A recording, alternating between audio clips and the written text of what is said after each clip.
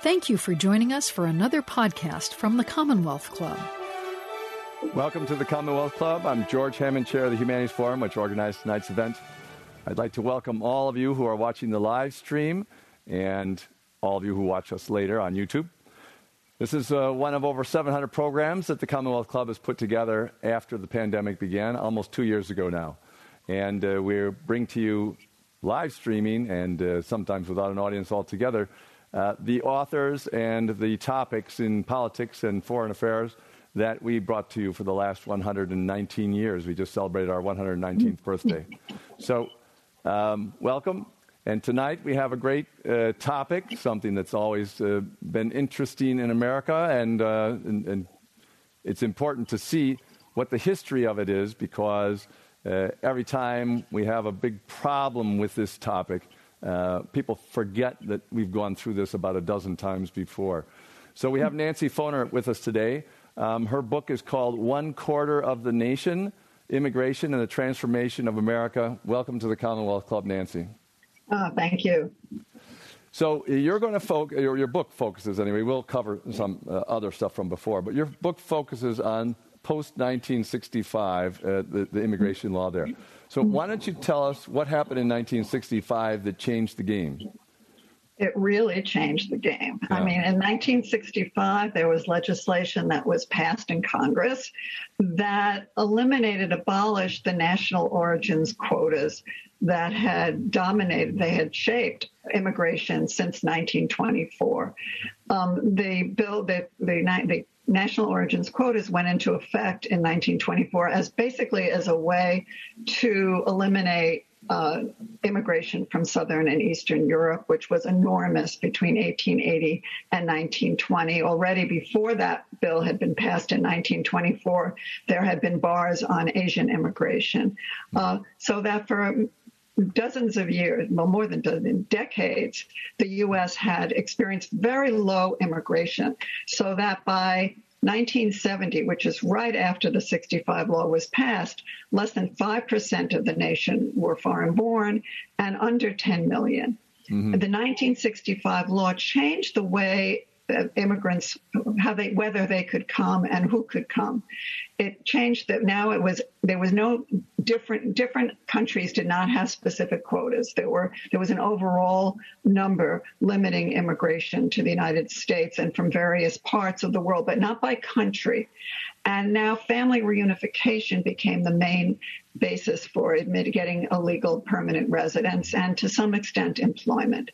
And as soon as the law went into effect, which, by the way, the Congress did not know, they didn't think that this was going to happen. They thought actually it was going to lead to more European immigration, mm-hmm. because there had been restrictions on Southern and Eastern and Central European immigration, but that was not what happened. There was not much desire from Europe to come to the U.S. And instead what it did was it led to huge increases in immigration from Latin America, from the Caribbean, from Asia.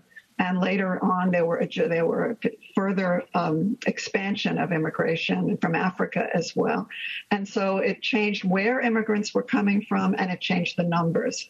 And so that whereas I said that in 1960, there were, 70, there were 5 million immigrants in the United States. Today, there are 45 million immigrants in the United States.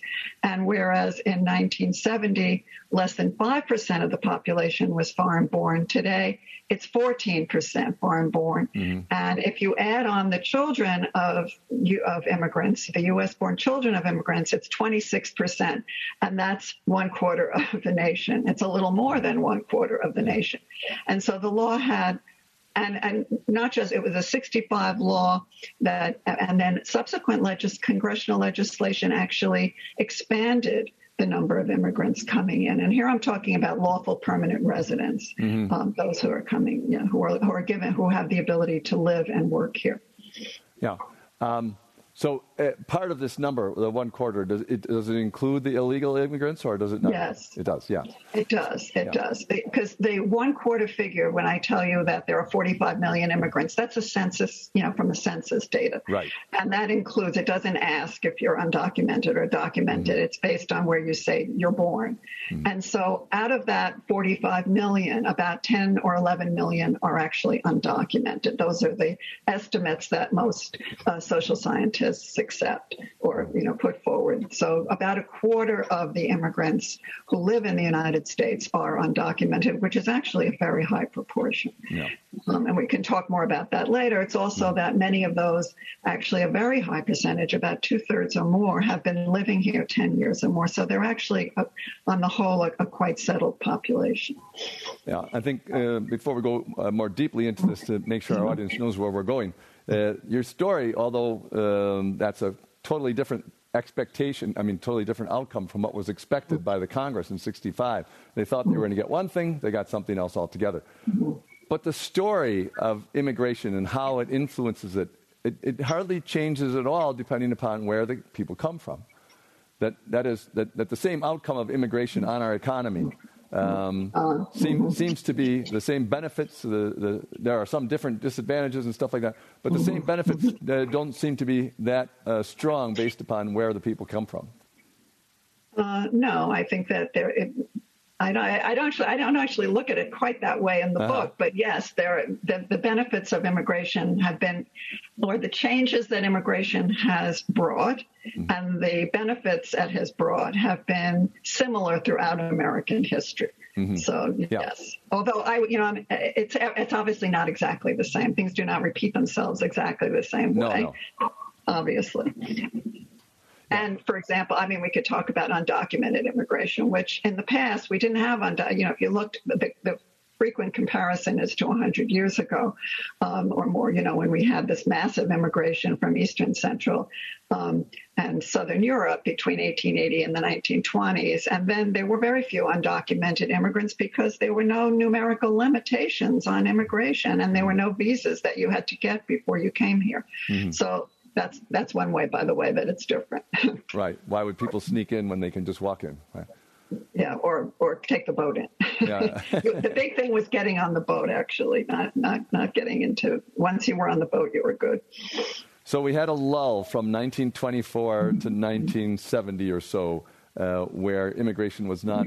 But in the 50s, when everyone was so, did that contribute at all to the idea in the 50s, which is smack dab in the middle of that America was stable and it was a certain kind of thing and that it shouldn't change? That's what America is. Or is that just based on the fact that the people who were writing in 2000 were all born in the 50s, and so everybody? I think there are a lot of different reasons, but yes, I think the fact that there was low immigration, partly because of the restrictive legislation, partly because there was a Great Depression, partly because there was World War II, that there hadn't been new recruits coming in, and so the people, yes, and there were the second generation, the children of immigrants were growing up, and they were coming. And the post-World War II period was also a very prosperous period in American history, and so the children of immigrants were able to advance and move up, and they were assimilating and becoming American, and so. Yes, I think that's a big change. Then all of a sudden, by this, the big movement begins in the late 60s, but people don't begin to really see it, until later. But by the 80s and the 90s and the 2000s, there's large numbers of immigrants who are living in this country, and they're coming from different places. They're not Europeans. They're coming mostly from Latin America, the Caribbean, and Asia. One of the things that concerns some people is the different religions that the immigrants have. And you talk about how now there are mosques and there are Hindu temples and so on, a small number. But what, people who've studied it, of course, know. But this is very much like when the Catholics first started coming. And so why don't you talk about that? Because they were treated pretty much the same way, and their churches were treated pretty much the same way. But that didn't stop anything, right? Well, yeah, Joe, if you look back, I think that's one of the myths. People will say, Well, in the past, immigrants, well, one thing we can talk about, there's racial ideas that they were white. And also that, yes, that they were accepted, they were compared to immigrants today. I don't think the focus actually is so much on their religions coming today, because actually most immigrants who come today are Christian, about 70%, 75%. There are Muslim and Hindu and other religions people come, but they're very small percentage of immigrants today, actually. What I think people forget is the prejudice and discrimination and difficulties that European immigrants had in the past. Yes, and part of it was religion. There was vicious anti-Catholicism in this country. There was a political movement in the mid-1800s to deny them the right to vote, to keep them from public office. Very vicious anti-Catholicism, and that did not let up for a long time. I mean, the big thing was, even when John F. Kennedy ran for president, the notion was, he was going to take order from the Pope. So there was a lot of anti-Catholicism and, of course, a lot of anti-Semitism. Large numbers of Jews came in the 1880 to 1920 period. And very vicious, the also anti-Italian, which was not just a matter of their Catholic religion. It was a lot had to do with that, but also both Jews and Italians were thought of as racially inferior. They were legally white, but they were seen as inferior whites. They were seen that they were polluting America, that they would ruin this country, that they would never assimilate. And we really, I think people forget that. And in fact, there was movements to try to restrict their entry, which ultimately were successful in 1924. Right. So, there has been anti-immigrant sentiment before, and it's taken the form of being intolerant or hostile to their religions, and also notions of race. There were different. Race was not a color-coded word as much as it is today. In the past, you could be white, but you could be an inferior white. And there were notions also of Italians were often referred to as swarthy, and they were the largest immigrant group at the turn of the 20th century. They were seen by many as not really truly white. Jews were seen to look different. There was one study that was done in New York of Jewish noses to show that Jews, actually it was shown to disprove that Jews didn't have a particular nose. Right. But I mean, the fact that anybody was doing a study like that is kind of incredible. So that there was a lot of, and in fact, one of the questions that we ask in the social sciences is, well, how did it happen that Jews and Italians and the Irish, and how did they become part of equal members of a white community, and how did the country go from not being, a Protestant nation, to one that sees itself now as Protestant, Catholic, and Jew? And I think, that's a change that happened in the past. And the question that's asked now is, well, what's going to happen in the future? And immigrants, of course, coming in today, many of them are seen as non-white. They are Hispanic, they are Asian Americans, and there's a growing number of Black immigrants who are coming. 1/10 of 1 out of 10 immigrants today is Black, from either mostly from Africa or the Caribbean. So there have been, and we can talk about, how are immigrants changing notions of race? Are they changing notions of race in America? And what can we predict or think about possibilities for the future? One of the statistics you had struck me, you just mentioned it, that 10% of the immigrants are now Black. And you said, I think in the 1960s, if I remember, it was only 1% had been foreign-born. Is that an indication that we have at least made some progress in dealing racially with African Americans in our country? I know we haven't made enough progress. But we haven't made enough progress. Now. Yeah. Well, I think that we had a civil rights movement. It hasn't done. There are still lots and lots of problems, but things have changed since the 1950s in terms of the position of African Americans and certainly in American society. I'm not sure how well. I think There was a large West Indian migration to the United States, mostly to the New York area in the 1920s. But certainly Black immigrants did not go to the American South before the 1950s because it was segregated. There was legal segregation. They would never have gone there. And of course, they also had problems getting admitted because the laws that I talked about that changed in 1965 did not allow large-scale West Indian or African immigration. And so they weren't coming then. So partly it's a question of the law, partly it's a question of a changing racial scene in the United States. But I think what's relevant in terms of the transformation, I mean, and the question that we can ask is, what does it make a difference that 10% of Black people in America are foreign born? And if we look at their children, about 20%, if we can, are either immigrants or children of immigrants. So, that's a question that I do grapple with in the book, to what extent that's made any changes in perceptions of Blackness or the way people, views of Black people. Well, before we leave the past altogether and stick to post-1965, America, as I always say, is a land of immigrants. I mean, obviously, the Europeans that first came here thought it was a land for the taking, which they took it. But other than the Native Americans, everybody was an immigrant. And they were all different groups, and they all didn't like the other groups getting a piece of the action either. So this part of American culture has been going on since its start, since the colonial era. The other part that's interesting to me about the whole immigration issue is it's a little bit of a self-selecting group, at least most of the time. It's people who are ambitious enough or energetic enough to break the entropy that most people have. You mentioned that at a certain point after the 1965 Act, not many Europeans wanted to come to America. And if you go back to the colonial times, who came? The third and fourth sons of people who weren't going to get ahead back home, basically. So why don't you talk about that whole overall arching thing that we... Well, on the whole, immigrants, we know from studies today that immigrants are a selected group. Yeah. I mean, they are more educated, they're more ambitious than those who stay behind on the whole. And so we're getting, in fact, it's wonderful for America, isn't it? I mean, we get these people coming who are ambitious, who often have high levels of education. I think people are maybe surprised to know that about a third of the foreign-born in the U.S. have a college degree or more. So that's quite high. I mean, in that sense, we've never had such a highly educated immigrant population.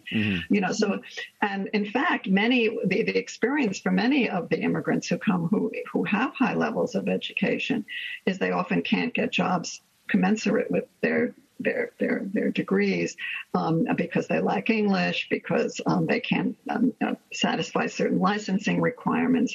And so I guess from the U.S. point of view, we benefit by having people who are highly educated doing jobs that don't even demand, taking care of children or taking care of the elderly. You get high-level people who have high levels of education. Many of them have high levels of education, and also they're very ambitious and want to get ahead. And I think they also have very strong aspirations for their children. After all, it's very hard to move here. You move yourself from one country to another. You leave behind, your friends, your relatives, the place that you know. When my first research was on Jamaicans, and I did work in a Jamaican village, and the people there would tell me, Jamaica is a beautiful place, but we can't make it here. We have to leave. And they come, and they are, and I see this from my students that I teach in New York City, their parents are really motivated for their children to do well. They make tremendous sacrifices for their children. And so I think, this is a benefit for America. And this has, I think, always been true. That this strong motivation to do well and getting the most ambitious. And I should say, by the way, people who are probably healthier than those who stay behind. Those are averages. There's always exceptions to that. Of course. That's just important to say. It's not 100%. But no, and there are low-educated immigrants too today. And you mentioned in your book the number of doctors in the United States. that were foreign-born is what? I don't remember what it was, a quarter? 28% of physicians and surgeons in the U.S. are foreign-born. Right. And that's a very high figure. And even more in software engineers or something, right? Yeah, it's higher, yeah. Yeah. So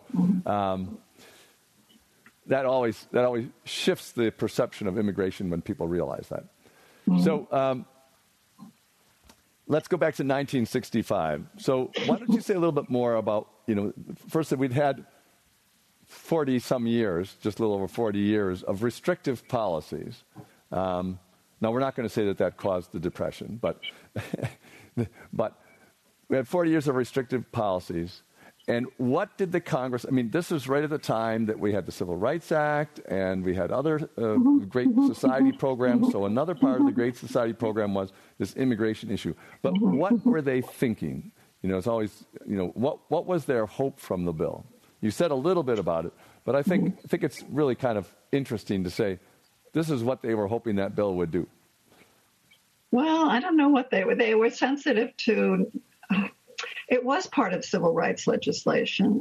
That was part of it, right, to open up the U.S. again because it had been so closed. And certain groups had been kept out. Asians, for example, really could hardly immigrate here. And as I said, I think that they thought it was going to lead to more European immigration. They really didn't see it as opening the door to the world, which is what it did. So I'm not really sure what they all had on them. And there were foreign policy pressures, to make America look better, in the world. Right. Interesting. So you think that the Vietnam War and the Cold War issues with the Soviet Union had an influence on an attempt to try to make the United States look more like its ideals? Well, maybe, yeah. Although the Vietnam War was later. It started then. But, we let in a lot of refugees from Vietnam. That was in the 70s, yeah. Right. So one of the things about the immigration that I found interesting, too, is how similarly it played out in different locations. I know that I grew up in the Midwest in a town called Kenosha, Wisconsin, and it was about half Lutheran and half Catholic, and it was an immigrant town, mostly in the 1850s to 1880s, and now it's 70 years later.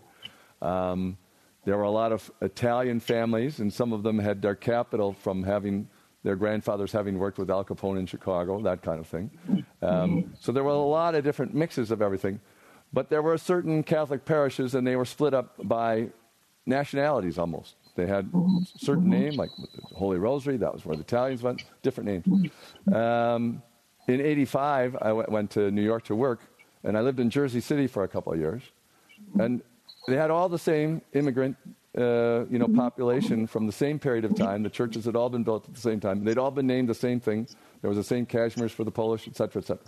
So I found it interesting how that had replicated in city after city. It must have all across the country at such a rapid rate. And that you mentioned that period of time from 1880 to 1920, when this was all happening at its height, that was a big part of our industrial boom. That America's economy took off like crazy during that time. So. Well, you've got two issues. I'm not correct. Right. One is ethnic neighborhoods, right? Right. That immigrants, when they come, often settle in communities with people from their home country. That's understandable. They have friends and relatives there, people who can help them, right? People speak the same language. There are the foods that are available. They can avoid experiencing prejudice and discrimination. So many immigrants, when they come, whether it was in the past or the present, end up staying in ethnic neighborhoods. But the neighborhoods sometimes are different. In the previous eras, and they often went to terrible, slum neighborhoods. Like the Lower East Side is the classic one in the literature, right? But today, many immigrants are going to neighborhoods that were middle or lower middle class, where whites have left often, and there's housing available. And there are actually more immigrants living in the suburbs now than in central cities. So that's also a difference. And they're also moving to places that haven't had immigration for a long time, or in some cases almost never. the South, well, I guess we could say they were forced immigrants, right? They were enslaved people in the South, but they didn't have a need for immigrants because they had a population already doing the work. And today there's been a big migration of immigrants into the South. So that's something new. So they're going to new places. And they are, although immigrants often start out living in ethnic neighborhoods and ethnic communities, they may move out later and their children may move out later. The other issue, I don't know, you raised the issues of the economy, that immigrants were very key and played a major role in the industrialization of America. They provide the workers in the factories and were crucial for the industrialization of America. But today they're also playing a crucial economic role. I mean, we're in a period of deindustrialization, so they're not going to the factories that much, although I guess they're one factor in keeping the garment, to the extent to which the garment industry still is in America. They are actually a very high percentage of the workers, but they're in many service industries. They're, they're picking crops, which they've always done, right? They're in agriculture. They're in a large range of service jobs in restaurants and hotels, caring for the elderly, caring for sick people, working and caring for children. I mean, there's a whole range of jobs that they're in service jobs in this economy. And of course, I guess they practically, I think they practically invented Silicon Valley. They're heavily involved in the high tech. I mean, I think the figures on that are actually quite amazing. The founders, there was a study in 2018 of the startup companies that were valued at $1 billion or more than half had an immigrant as a founder, at least one founder. And in these companies, 80% of the high managerial and product development roles were immigrants. I mean, you're in California, so you know this. Right. So they're heavily, they've been very important, not just in working in high tech, but in innovating and in founding companies. And, that's a very key part of the American economy. So they have been very important. One out of four new businesses small businesses are founded by immigrants. They're 1/5 of small business owners. They've invented various kinds of services like nail salons, which Asian American supermarkets, the Chinatown buses. I mean, so they've invented new kinds of businesses. Although in meatpacking, they're the major source of workers as meatpacking has gone to the Midwest and the South. They're the main source of workers in the meatpacking industry. So I think they're very critical to the economy. They've helped it grow. I think the other aspect of the economy, and this is true, I guess, in the past as well as in the present, is that immigrants are not only workers, they consume goods and services. So without immigrants, our economy would be hurting. I mean, I think of, say, schools. I'm in New York City, and the schools are terribly overcrowded. And one reason they are terribly overcrowded is because we have over 3 million immigrants, and they have a lot of children. And so the schools are crowded. But without immigrants, the schools would be closing. And there would be fewer jobs for teachers, for custodians, for people who work in the kitchens. I mean, and you can do almost any industry, service industry, even the food they buy, the clothes they buy, that stimulates the economy. So that's a really important, thing that people forget. I think that without immigrants, our economy they really benefit the economy in all kinds of ways. Yeah. You mentioned in the book that people worry about immigrants coming in and taking low-cost jobs away from Native Americans, but that the statistics show that doesn't. First of all, it doesn't happen as often as people think it does. Second, I think it might affect teenage jobs, which everybody used to have teenage jobs, and that seems to have disappeared. Nobody's a paper boy anymore. People go around in cars and throw them out the window, that kind of thing. But that overall, more jobs are created than those few jobs that are lost because of what you were just talking about. Yeah, I mean, that's a topic that economists look at all the time.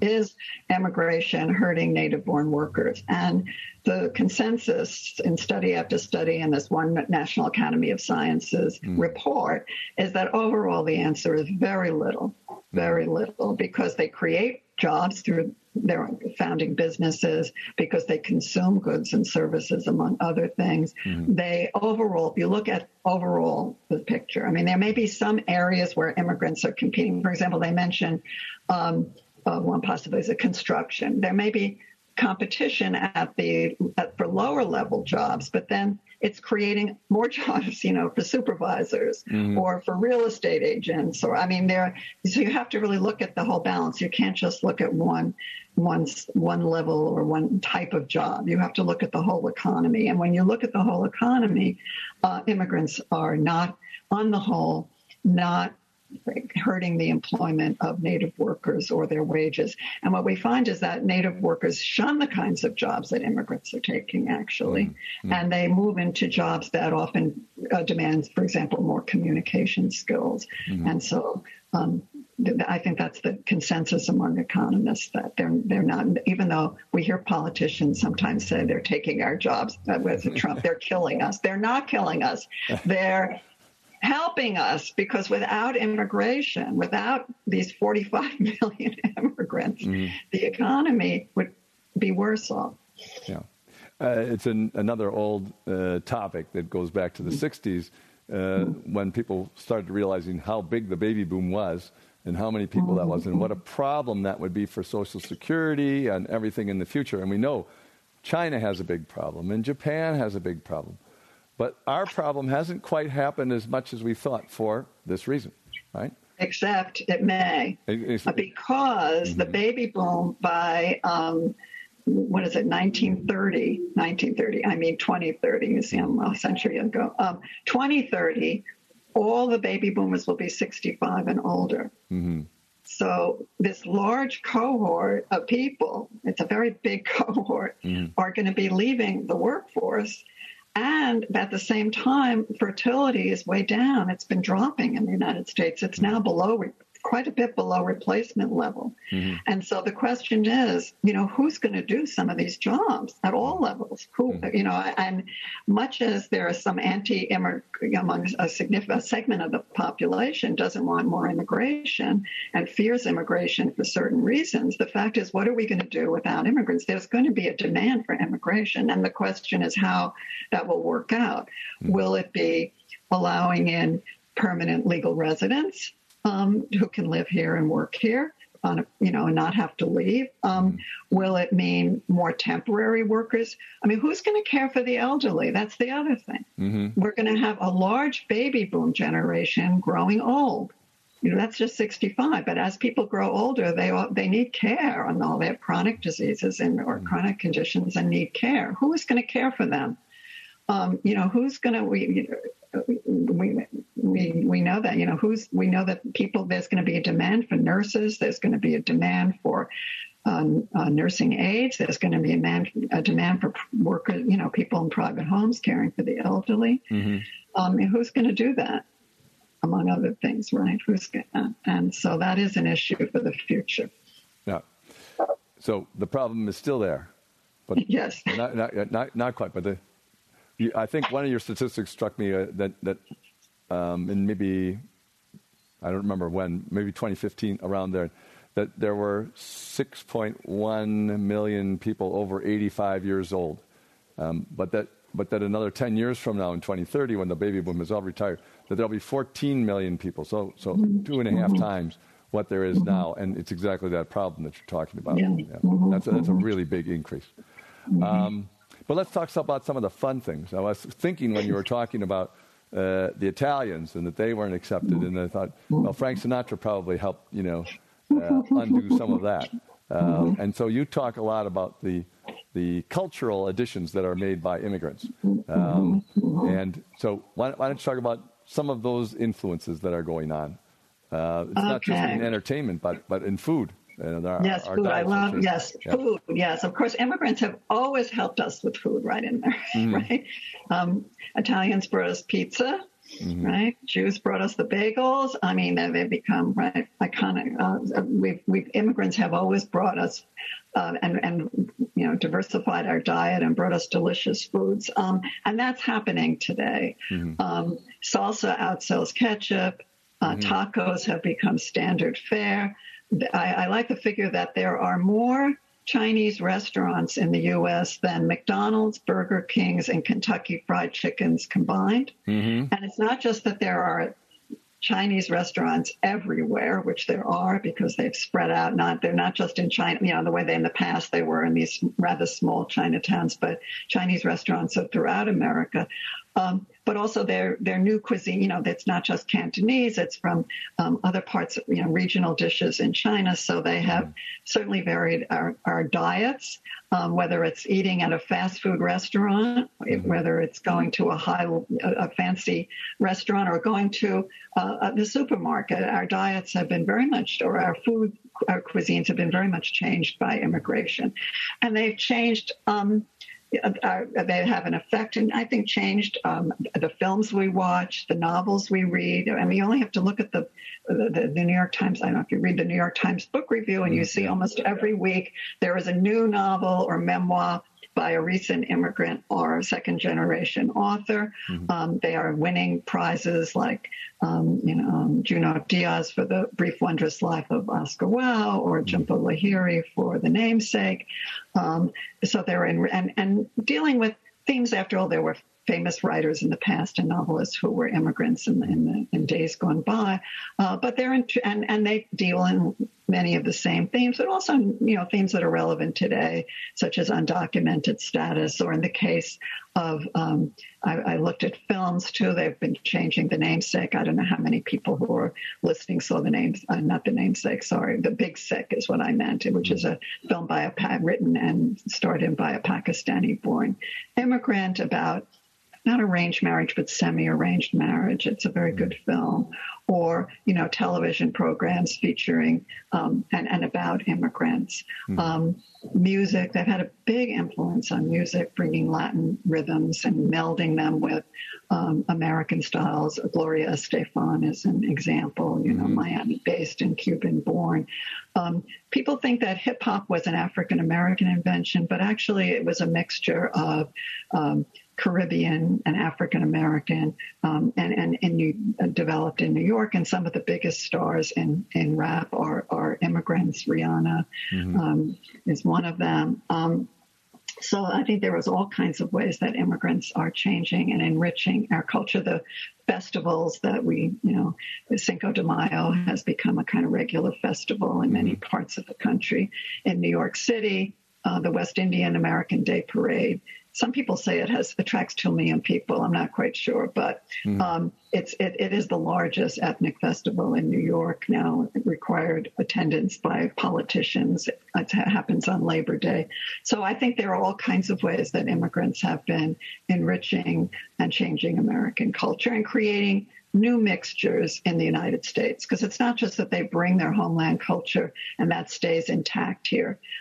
There's an Americanizing process, one could call it, but a mixture of immigrant cultures and homeland cultures and American influences that take place in the United States, which happened in the past and is happening again today.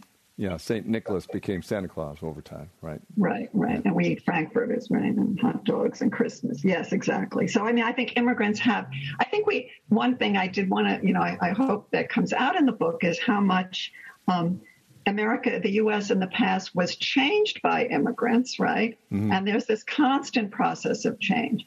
And so the U.S. that these post-65 immigrants came to was an America that had already been changed by many waves of immigration, and they now are adding their own mixtures and their own impact and influence on this country.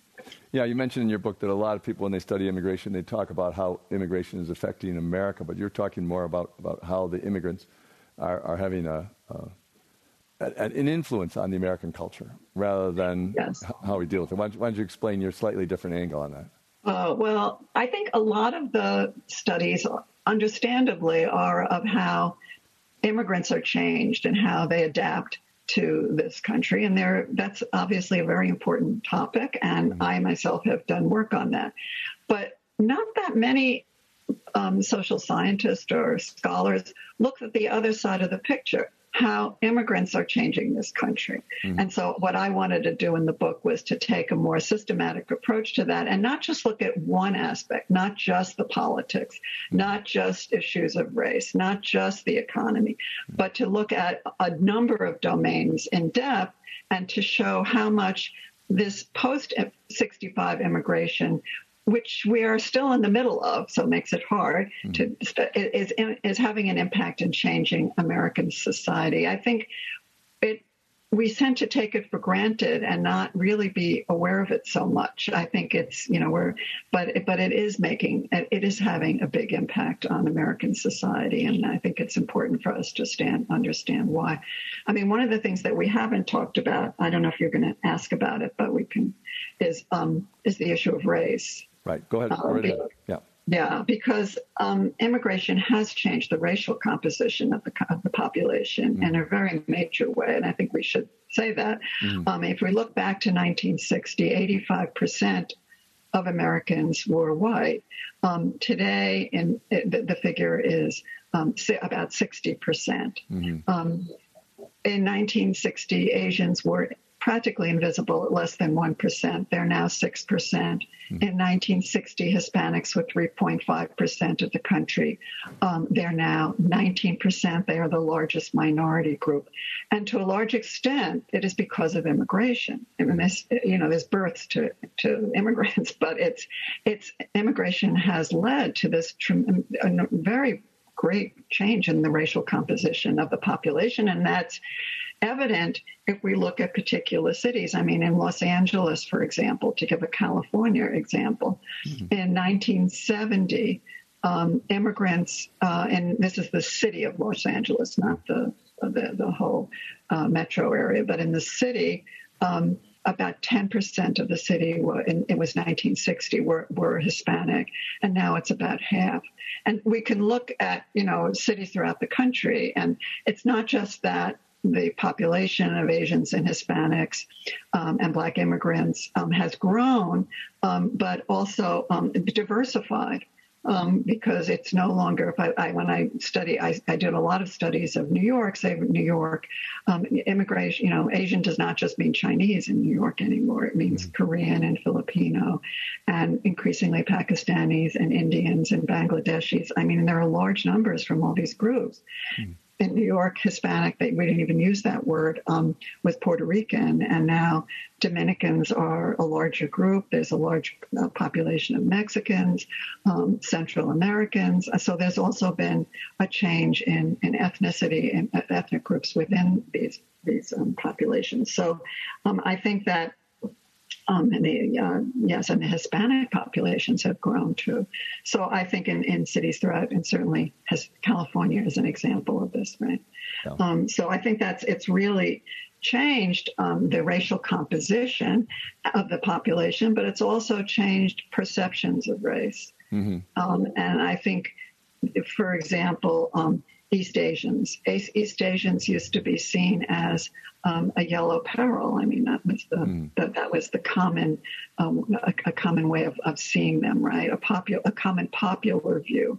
And today, a common popular view is that they're a model minority. And partly that has to do with the nature of Asian immigration. Partly there are a number of factors involved, but partly it has to do with the fact certainly among East Asian groups are a hyper-selected group. Very high percentages of them are college educated, and their children are doing extraordinarily well and entering elite institutions at very high numbers. So there's been a change. The very category Hispanic is really a new invention. It became an enumeration category on the census in 1980. I want to emphasize that because I found it fascinating that you said, well, they put a new category in the census, and pretty soon things changed. So why don't you explain? Because that's a lot of power given to a census category. The census doesn't determine the way we think about race, but it has a big impact. Yes, they wanted to count this group, and they created this Hispanic category, which then took on a reality, right? Of people from Latin America and the Hispanic Caribbean often think of themselves in terms of their country of origin, but the term Hispanic has taken on a reality, or Latino, and now the new term Latinx. So these are terms and ways of perceiving groups that have changed. Black immigrants, I think I think they're especially in areas, in cities and metro areas, where Black immigrants are very dominant and very numerous, and a large proportion of the Black population. And that's really New York primarily, and the New York metro area and Miami.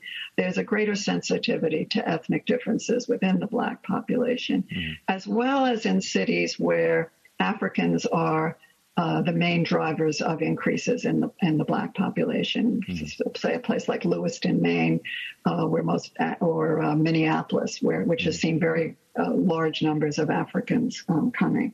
And whites also it's affected how white people see themselves as well. I think that in this country, where now, about a third of the country are what we would call racial minorities. I mean, that's a big change from the black and white notion that was so predominant prior to 1960, that they're more aware of themselves as a racial group, and a significant proportion, some surveys say about a fifth, feel threatened by the decline in the white population, the fact that non-whites are growing and having increased economic and political power, and that they're not as privileged, and a resentment of immigrants, and a feeling that whites are under threat, right? That immigrants are unjustly cutting in line, is the phrase, right? So I think that immigration has not only changed the composition of the population in terms of race, but also perceptions. And I mean, one question, and I don't really have an answer to this, but I think about it is well, how is this what will happen in the future? After all, what will happen in the future in terms of as the children of these immigrants grow up, a third generation arises, and we have continued immigration, which we will to some extent. How is this going to affect notions and perceptions of race? One of the things that's been happening, and that's quite pronounced, is the growing rate of mixed unions. In 2015, 1 out of 6 new marriages involved a person of different race or ethnicity, and mostly it was a white person with a non-white person, with a minority. In 2017, 1 out of 10 infants was born to a white parent and a minority parent. So we're going to have also in the United States increasing numbers of people who will be of mixed race. Now, will we think of them as mixed race? I mean, that's an issue. Will they have the ability to move between racial categories? Will some of them sometimes claim whiteness or not claim whiteness? Or how will they be seen by others? It's because whatever you claim, that's how other people also see you. Will a new category, even like a mestizo category, become part of our conversations? Will we think that way? How will there are all kinds of questions for the future, and a lot of this does have to do with immigration. We can't assume, and then this goes back to history, if you were in New York City in 1910 and you were a Jewish or Italian immigrant, you would say that it was impossible. It was impossible that Jews and Italians would ever be seen the same way as Northern and Western Europeans, ever. That they would never be seen that way. There would be prejudice against them, and they would never be fully accepted. But here we are in 2022, and well, there still may be some prejudice against Jews and Italians. They are seen as fully white. So we don't know. The question, that's why you have to think that these notions of race are flexible and change, and immigration has a role. So that's something I also discuss in the book, because I think it's... Do you ever wonder whether with the pressure on whites as a race now to see themselves as a race, that will influence their perception of people who feel that because of their race they're in trouble, because sometimes it's like, embarrassing to be white, right? And I know people have traveled in the past. I mean, I lived in Hong Kong for a couple of years in the 70s, and the percentage of the population that was not Cantonese Chinese was way under 1%. And there were plenty of experiences of that you're the outsider. But that was on the basis of not being financially at the bottom of the rung either. So it's different. But you would think that this kind of experience, at the very least, will make people see what's going on in the other people's, why other people are complaining about this issue. Well, perhaps. We don't know. I mean, there's a lot of, there are particularly those who are attracted to the Republican Party these days, right, which plays on these anti-immigrant fears and feelings of resentment, towards immigrants, and a fear that America is, no longer the way it was, and that whites are losing their privileges. And the fact is, though, that whites are, as a group, are still relatively privileged and powerful in American society. And so that, we haven't had a complete change yet.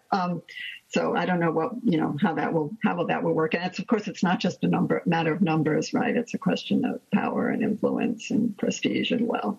But, we'll see what happens, right? I think an issue is, will race matter less in interactions? Will people feel more comfortable in interactions with others?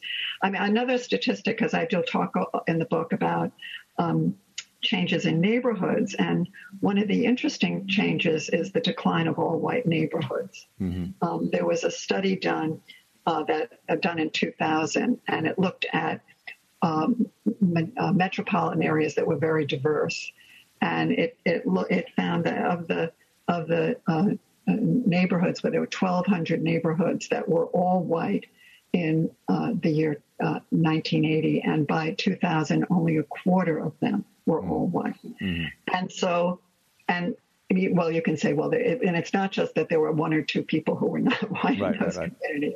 There were substantial numbers of Asians and Hispanics in many of those communities. So another issue, of course, is, as we know that there are growing numbers, particularly of Asians and Hispanics, in many living together or in communities with whites, how is that going to affect relations among them? The group that seems to be most, what we know, it doesn't seem to be, that is the most segregated from whites are black people. They have the most trouble, in finding integrated neighborhoods. And of course, that has to do with our history of slavery and legal segregation. And, that the other groups did not experience.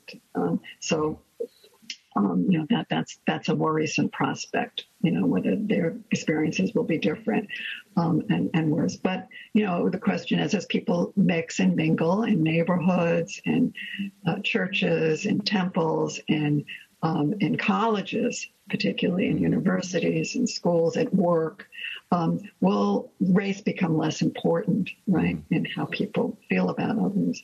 And again, with the rise of more people who have mixed races, is also a very interesting, and have not only mixed races, people who are of a mixed race, but families that mix, of people in their families that have different racial backgrounds, right, because of mixed unions, and how that will operate. I don't mean to be Pollyannish about this, because we don't really know how it's going to work out. Right. But I think this is, looking ahead, an issue. Not an issue, but something we need to study, and we'll wait and see that this may lead to more amicable relations, more accommodation, less, and won't be a source of as much conflict. Yeah, and the statistics among the younger people under 30 seem to indicate that it's definitely moving in that direction, and quickly. Yeah. I'd like to remind all of our viewers that you can send in questions in our chat room for Nancy, and I have a few questions already here for you. So we'll go right to those. From Marianne Herchett. See the movie A Day Without a Mexican, about how the California economy cannot run without the Mexican population here. I don't know if you've heard of that movie or not. Yeah. The one, A Day Without Mexicans? A Day Without a Mexican. Yeah. So we'll just put that up for the whole group. And then there's another question from Lynn Alicia Franco. How do you understand the resistance to legalizing the undocumented? Well, that's a political issue. Yeah. Because one party is much more sympathetic to legislation to legalize, provide a method for a means of legalizing undocumented immigrants. I mean, this is a problem in the United. I mean, I think it's a political issue that, whereas the Republican Party has made their is against it. It would be very hard. It's going to look at what any kind of legislation in Congress to make it possible for some immigrants to legalize their status has been opposed mostly by the Republican Party, and so it's going to be very hard with Democrats only having 50. They don't have enough votes because they would like to. The Democratic Party, by the way, has a growing number of minorities, racial minorities are Democrats. I mean, it's quite 40, what is it? Racial minorities, according to a Pew survey, make up 40% of those who identify or lean toward the Democratic Party. And they have, the Democrats are responsive to that. They also, Democrats have large numbers of supporters who are college educated and liberal, and that is different from the Republican Party, whose base and key supporters are non-college educated whites, conservative whites, and evangelical Protestants. And they are not and their leaders have made immigration and, anti-immigration an issue. And so they're not supporting that. I mean, after all, Donald Trump tried to do away with the DREAM Act. I mean, with the executive order that Obama passed for DACA. I mean, it didn't work because the courts didn't agree. But, that DACA, that's not legalization. That's just, several years in which you can work and not be deported. Yeah. The Democrats have supported much broader changes, including legalization. So I think it is a big issue in this country with 11 million undocumented, with a growing proportion of undocumented people here, really a settled population and without rights and a risk of deportation. So, do you want to talk for a second about how we, before the Civil War, that there was the Know Nothing political party, which was much more direct and vicious about the same topic. So. But we have been there before. Yeah, we have been there before. There have been nativist movements. There was the Chinese Exclusion Act that was passed in 1882 to bar Chinese from coming to the country. So we have had a lot of anti-immigrant politicians and in their own parties, and we spoke about the legislation that was passed in 1924. I mean, that was targeted at Eastern and Southern Europeans to ban them, to stop immigration. So, we have definitely had that in the past. So I guess the optimistic part is that we've had that in the past, and yet those movements died out. So the question is, this is a question for the future, to what extent will there be changes? I mean, for example, many Republican politicians, this is an optimistic view, that will they feel, as there's a growing minority population, as they feel that they need to appeal to, will they change some of their positions? Will they change some of their positions? I don't, there's other pressures on them, but that could be one pressure that might lead at least some to change. I don't know. There's been no congressional legislation on immigration for a long time. I mean, George W. Bush tried to get, legislation and that would be favorable to undocumented immigration, and he didn't. And he didn't. The the right-wing Republicans wouldn't support it, and it didn't pass. That's the last. So most of the measure, the action at the national level has been through these administrative measures, through executive orders. That's been what's happening, and currently Biden is trying to undo many of the executive orders or administrative measures that Trump put in place including those that, for example, the public charge rule that has made it more difficult for low-income immigrants to come to the U.S. And that's being changed. There are changes being made that will open up the possibility for more legal immigration than had been possible, that would be possible if Trump had been elected again. Well, both the good news and the bad news about both political parties is that they've both been on different sides of this issue over their history.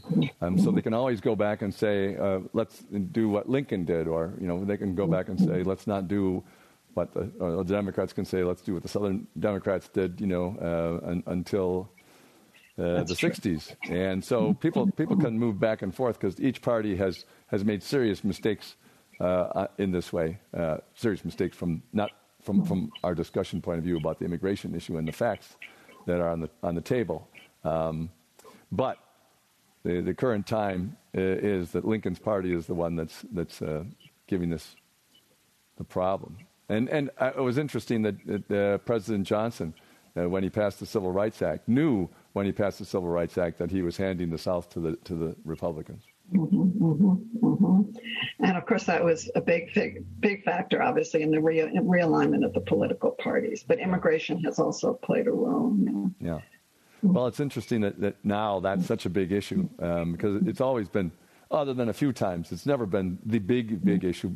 The political parties had discussions about how they're going to approach foreign affairs or how they're going to approach, this big issue or how we're going to approach welfare, something like that, for the nation as a whole. But this issue gets a lot of play because the Republicans think that more immigrants means more votes for the Democrats, and the Democrats think more immigrants mean more votes for the Democrats. So, but that's not actually true. It's true on average, but it's not quite black and white as you were saying earlier.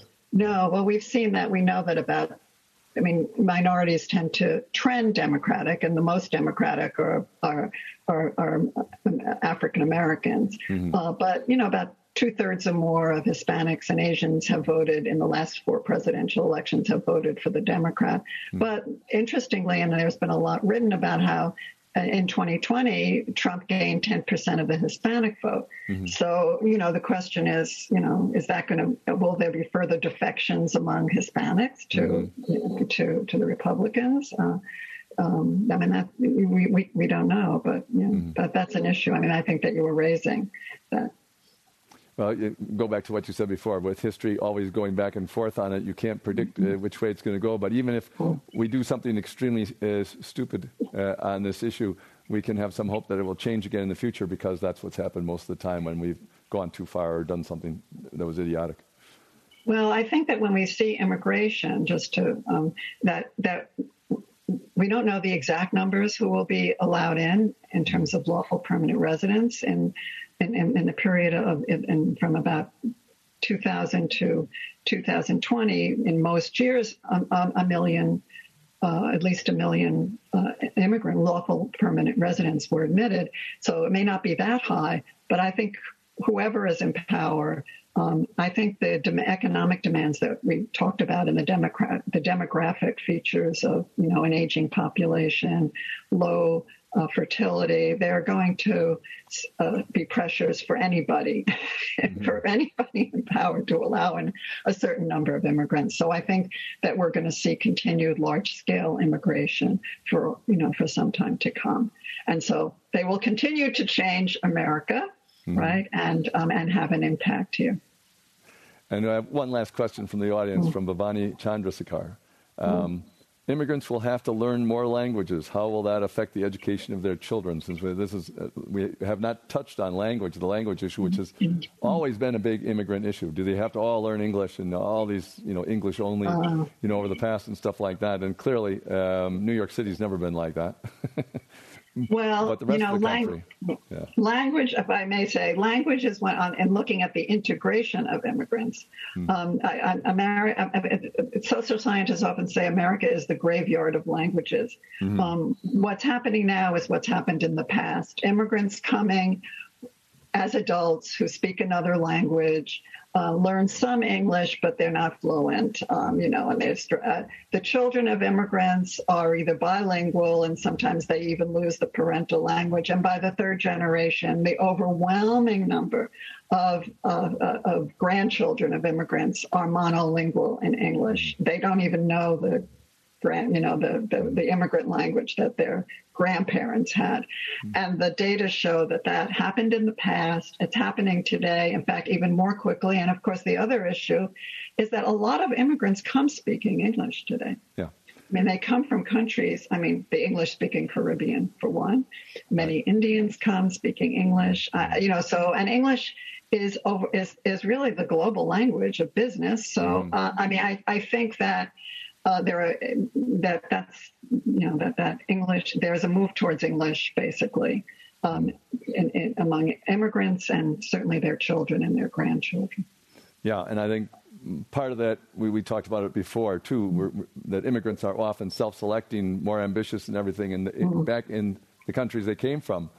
In most countries in the world, if you are that kind of person, you'll be learning English most likely, even to get by in your own society at a certain level. Because it's the international language of business. The French are mad that yes. that their language was very close to the lingua franca of the world, but they missed out by 20 years because of the British Empire. But there we are. Well, and I think that if you want to get ahead in the U.S., and you need English. Yeah. Maybe some of the immigrants will be an advantage. For example, Chinese immigrants, right? As other economy, that they bilingualism. That if you know two languages, right. English and another language, that may be helpful in the job market. But you do need English in the United States, and we see that. As I said, this is the linguistic assimilation happened in the past, and it's happening over the generations. That's how you have to really look at it. You can't just look at it as a person who came yesterday. Yeah. You can't expect. And I think one of the things that's happened is because we have constant replenishment of immigration, people see people, Americans see people who are foreign, right, among them who are speaking another language. But those people may have only just come a year ago. Right. But if you look at generations and you see how long people have lived in the United States, then you can see the change. I think people, when I used to give talks in New York, often people would tell me, "Oh, my grandparents, my great grandparents, they knew English when they come." This would be people who were descendants of Jewish or Italian immigrants, and that really was not true. It often took a long time for their grandparents to learn English, but the children of it, as I said again, the children and grandchildren do learn English, and they speak it often, and they don't even speak the home country language. Spanish has more continuity because there are so many Spanish speakers, but they also are bilingual in the second generation, overwhelmingly. Yeah. So of all the things to be afraid about immigration, which don't make sense, the language issue is yet another one because the facts are totally against it. All you have to do is wait a generation or two. So thank you very much, Nancy. That was a great, move through what happened from 65 on, plus the history before. My gosh. Really, really appreciate it. Nancy Foner, the author of One Quarter of the Nation, Immigration and the Transformation of America. Thank you very much for joining us. And so ends another event at the Commonwealth Club in now our 120th year of enlightened discussion. Thank you. You've been listening to the Commonwealth Club of California. Hear thousands of our podcasts on Apple Podcasts, Google Play, and Stitcher. If you like what you've heard, please consider supporting our work and help us bring 500 programs a year to listeners like you. Go to commonwealthclub.org/donate. Think your way around the world with our travel programs to exciting domestic and international destinations. And when you're in the Bay Area, please join us live at our events. Thank you for listening and for your support.